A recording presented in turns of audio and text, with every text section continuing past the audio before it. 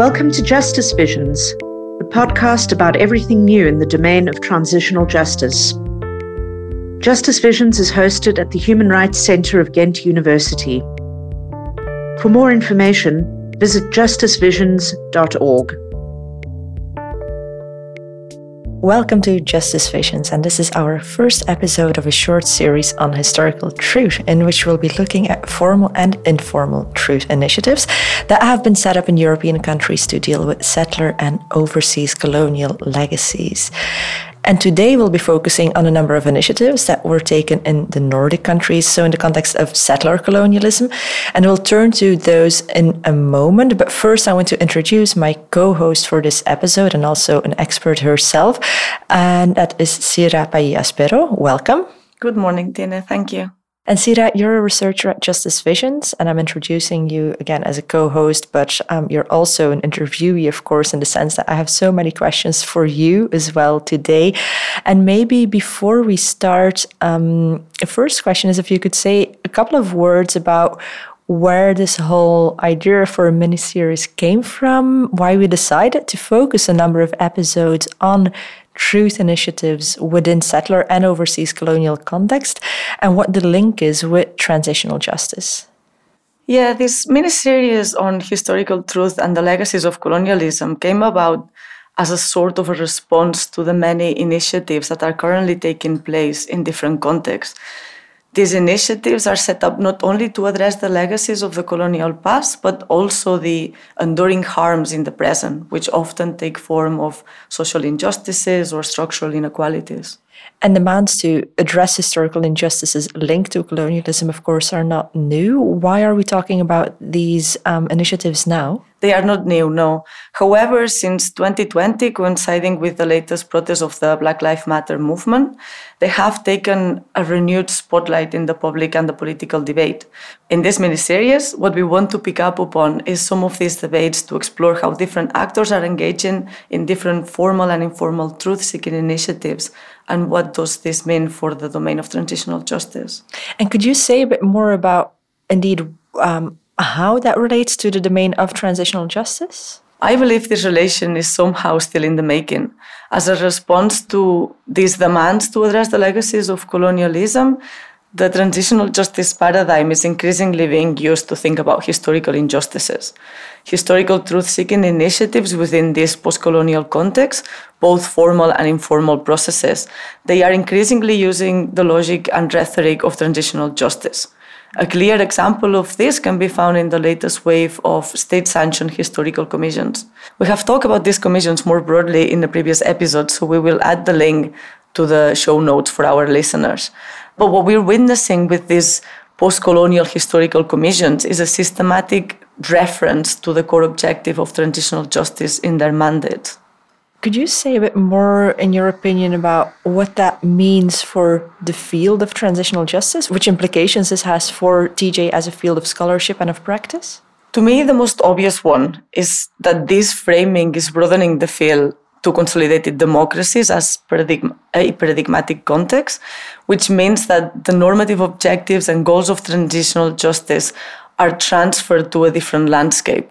When processes are framed as instances of TJ, of transitional justice, do we also observe a sort of embracing of, or at least engagement with, let's say, the more kind of traditional goals of transitional justice? The truth dimension may be the most obvious one, of course, but then there's also accountability, reparations, non-recurrence. And I'm really interested, and maybe that's one of my last questions to you for now, Cira, is if we look at the initiatives now, how to understand the notion of accountability, because in a way, that notion is really foundational to the domain of transitional justice, but it also hovers around these truth initiatives, right? The question of accountability, these truth initiatives addressing settler and overseas colonial legacies. So how, in your perception, can these historical commissions contribute to accountability? This is a key question, and I don't think only for the work of these historical commissions, but also for the field of transitional justice more broadly. what does it mean to achieve historical accountability for colonial crimes, right? Is it accountability even the right term to use in this context? Would it be more appropriate to talk about historical responsibility, for example, or even historical obligations of the post-colonial state or the settler states to redress these historical injustices? I think the work of these commissions is kind of reviving these debates about what it is that they can achieve in terms of accountability and what it is that we understand as accountability within the field of transitional justice when this is used as a framework to address historical injustices of the colonial past. I agree, and I think we might have to accept that we're not going to find any definitive answers to that question in this episode. But on that note, I actually want to turn to the Scandinavian context, which we'll be talking about today, because in the Scandinavian context, there has actually been an evolution where we've seen the establishment of a set of commissions to inquire into the impact that assimilation policies of the Scandinavian welfare state has had on indigenous peoples in those countries, right? Yes, Finland, Norway, and Sweden, all these three countries have established such commissions to examine the impact of these policies on different indigenous groups. That is the focus of today's episode, so this is the right time for me to also introduce our guest for this episode, Dr. Malin Arvidsson.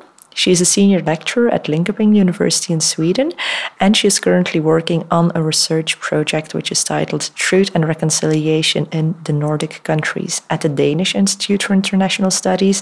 But most importantly, I think, for this episode is that she has also been a member of the Swedish Truth and Reconciliation Commission for Tornedalians, Kvens and Lantalaiset, which was set up in 2020. Welcome, Malin. Thank you. And so, Malin, the first question that I wanted to ask you is about these, I think we can say recently established commissions on settler colonialism in the Scandinavian countries, because they've been a long way in the making. And what explains that we've seen this boom around 2020? Why now? What, in a way, were the key social and political aspects in the Scandinavian context that explain that all of a sudden we saw the establishment of all these commissions? I guess there's several different answers to that question. One main inspiration has, of course, been the Canadian Truth and Reconciliation Commission. That's been a reference for several of the commissions in Sweden and other Nordic countries. Another more maybe domestic explanation is that there's been previously similar commissions that has not been termed Truth and Reconciliation Commissions, but that has been dealing with, for example, abuse of children in out-of-home care or treatment of different minority groups, but not in this framework of Truth and Reconciliation Commissions. But that's been aimed at redressing historical injustices within the Nordic welfare states.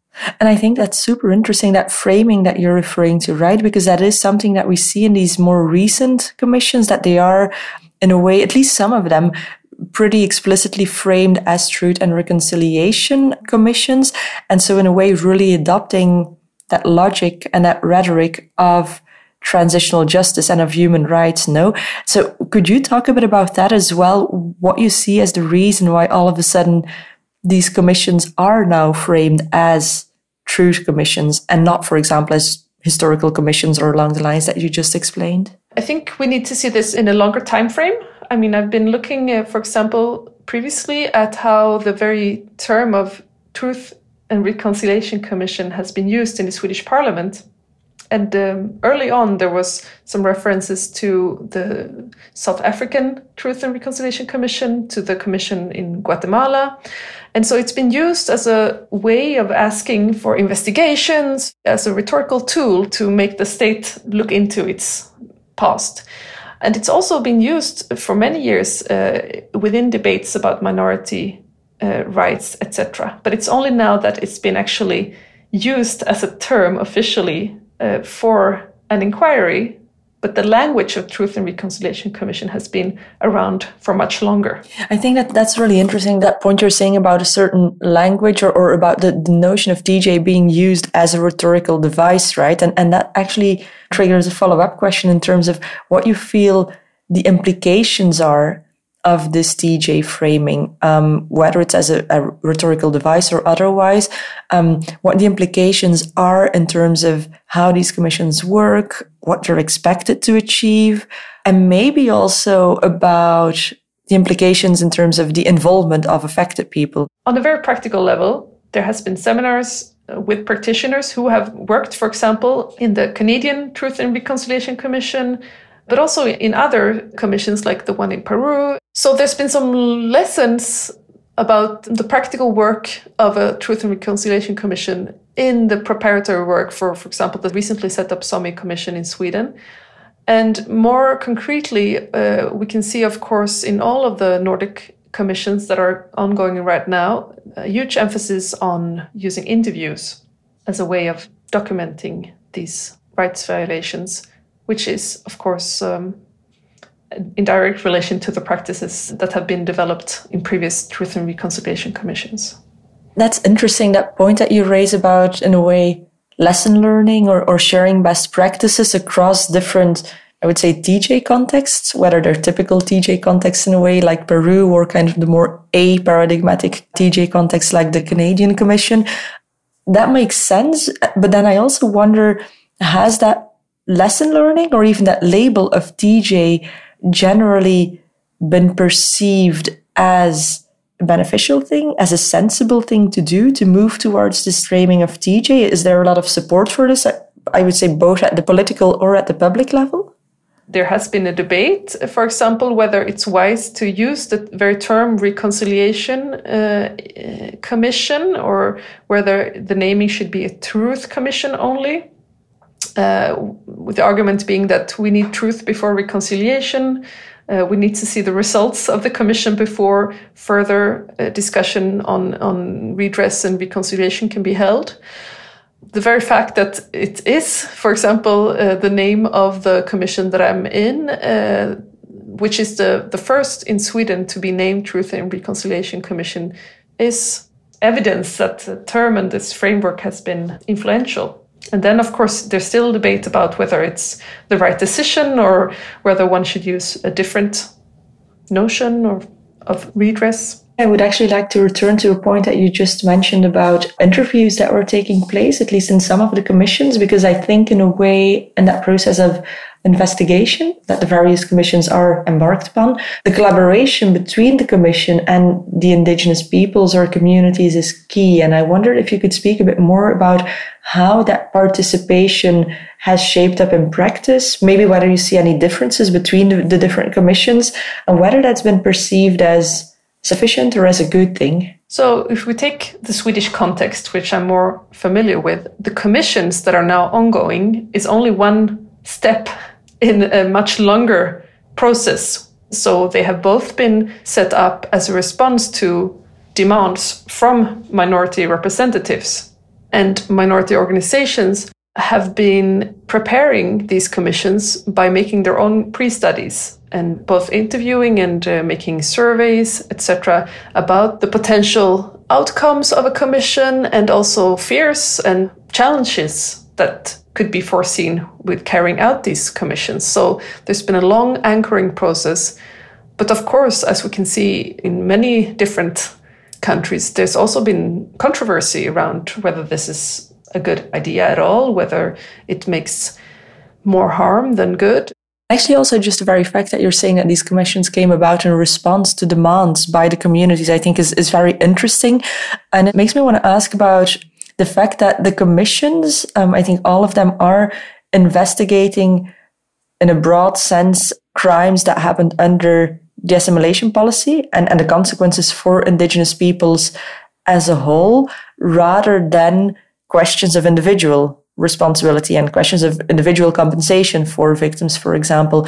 So how is that perceived? Is that also a response to the demand by the communities themselves, or is there also a demand there for actual, say, individual victim compensation, for example? Mainly, it's been talk about different kinds of collective redress. Less talk about individual compensation, as far as I know. And as you mentioned, I mean, the commission I'm working, we're not even allowed to look into individual responsibility. Before we started this bit of the conversation, Cira also raised some questions about accountability and what accountability means in these kinds of truth processes regarding settler colonialism and its legacies.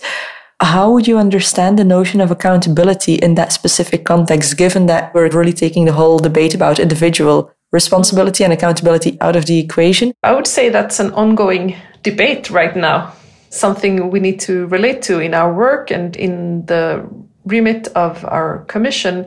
The word that's used is in Swedish ansvar, and that's not necessarily translated into accountability in English. It could also be translated as responsibility. So there's some conceptual work going on, I would say, right now. But what's interesting in this case is that we also need to think about, if you talk about historical injustices in this long time perspective, what are even the actors that we are looking at?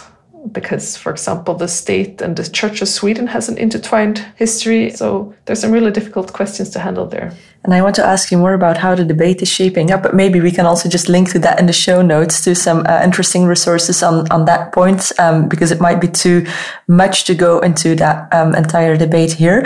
For now, I think what I also still wanted to ask you is looking a bit more towards the future, because of course these truth commissions and historical commissions in a way that are operating in the Scandinavian context, they won't be an endpoint. They're the kind of accumulation of a process that was ongoing already and a response to certain demands. But then I'm wondering, in your perception, what's next? What are the next steps that are envisioned? Of course, it remains to be seen what the recommendations will be of these commissions that are now ongoing and what actions will follow. But I think we could already now see that the commissions, because they're temporary bodies, will not be able to follow up on its own recommendations. That's up to the commissioning bodies, the government in the Swedish case and the parliament in the Norwegian case. But I mean, what will remain is an archive of interviews, researcher reports that have been commissioned by the commission that can serve as a basis for further advocacy and claims making. And I think on that note, we're probably approaching the end of this episode. One of the last questions that we're always asking our interviewees is where they are looking for inspiration, right? And which best practices, in a way, that you're observing in the field, best practices that are making you hopeful.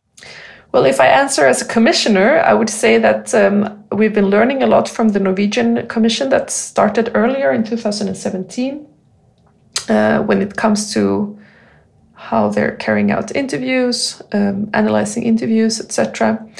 As a historian, I think I look to works that stress the long time perspective, because, I mean, it's quite limited what a commission can do within 2 or 3 years. But if we see in hindsight, previous processes have led to follow-up commissions, policy changes, etc., but maybe in a much longer time frame than just a couple of years. I would like to pick up on one of the latest points raised by Malin on the possibility of historical commissions to follow up on the implementation of their recommendations. We have seen in previous historical commissions investigating colonial crimes, for example, in the case of the Royal Commission on Aboriginal People in Canada or the Indian Residential Schools Truth Commission in Canada as well, that there is some sort of a disconnect in between the recommendations proposed by the commissions and the foreseen reforms of the political and social landscape. Although the political life of the state might slow down the implementation of the recommendations, in most cases, the sanctioning state focuses on the implementation of those symbolic measures that are less disruptive of the systemic structures, threatening to transform the work of these historical commissions in tactical concessions.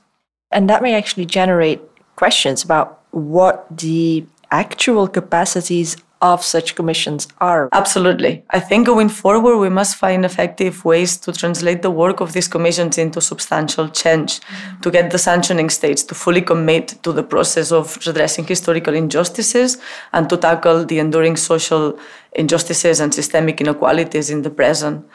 Nevertheless, I think we should not overlook the importance of the legacies of the investigative work of these historical commissions. As Malin was saying, they create vast archives that are key for future claims and advocacy work. I think this is a key aspect because then we can see these commissions as platforms for ongoing processes of critical reflection about the past. True, and I really want to thank you, Cira, for sharing those last thoughts and reflections on what Malin had already shared with us. And Malin, thank you so much for sharing your experience as a commissioner with us. Thank you for inviting me.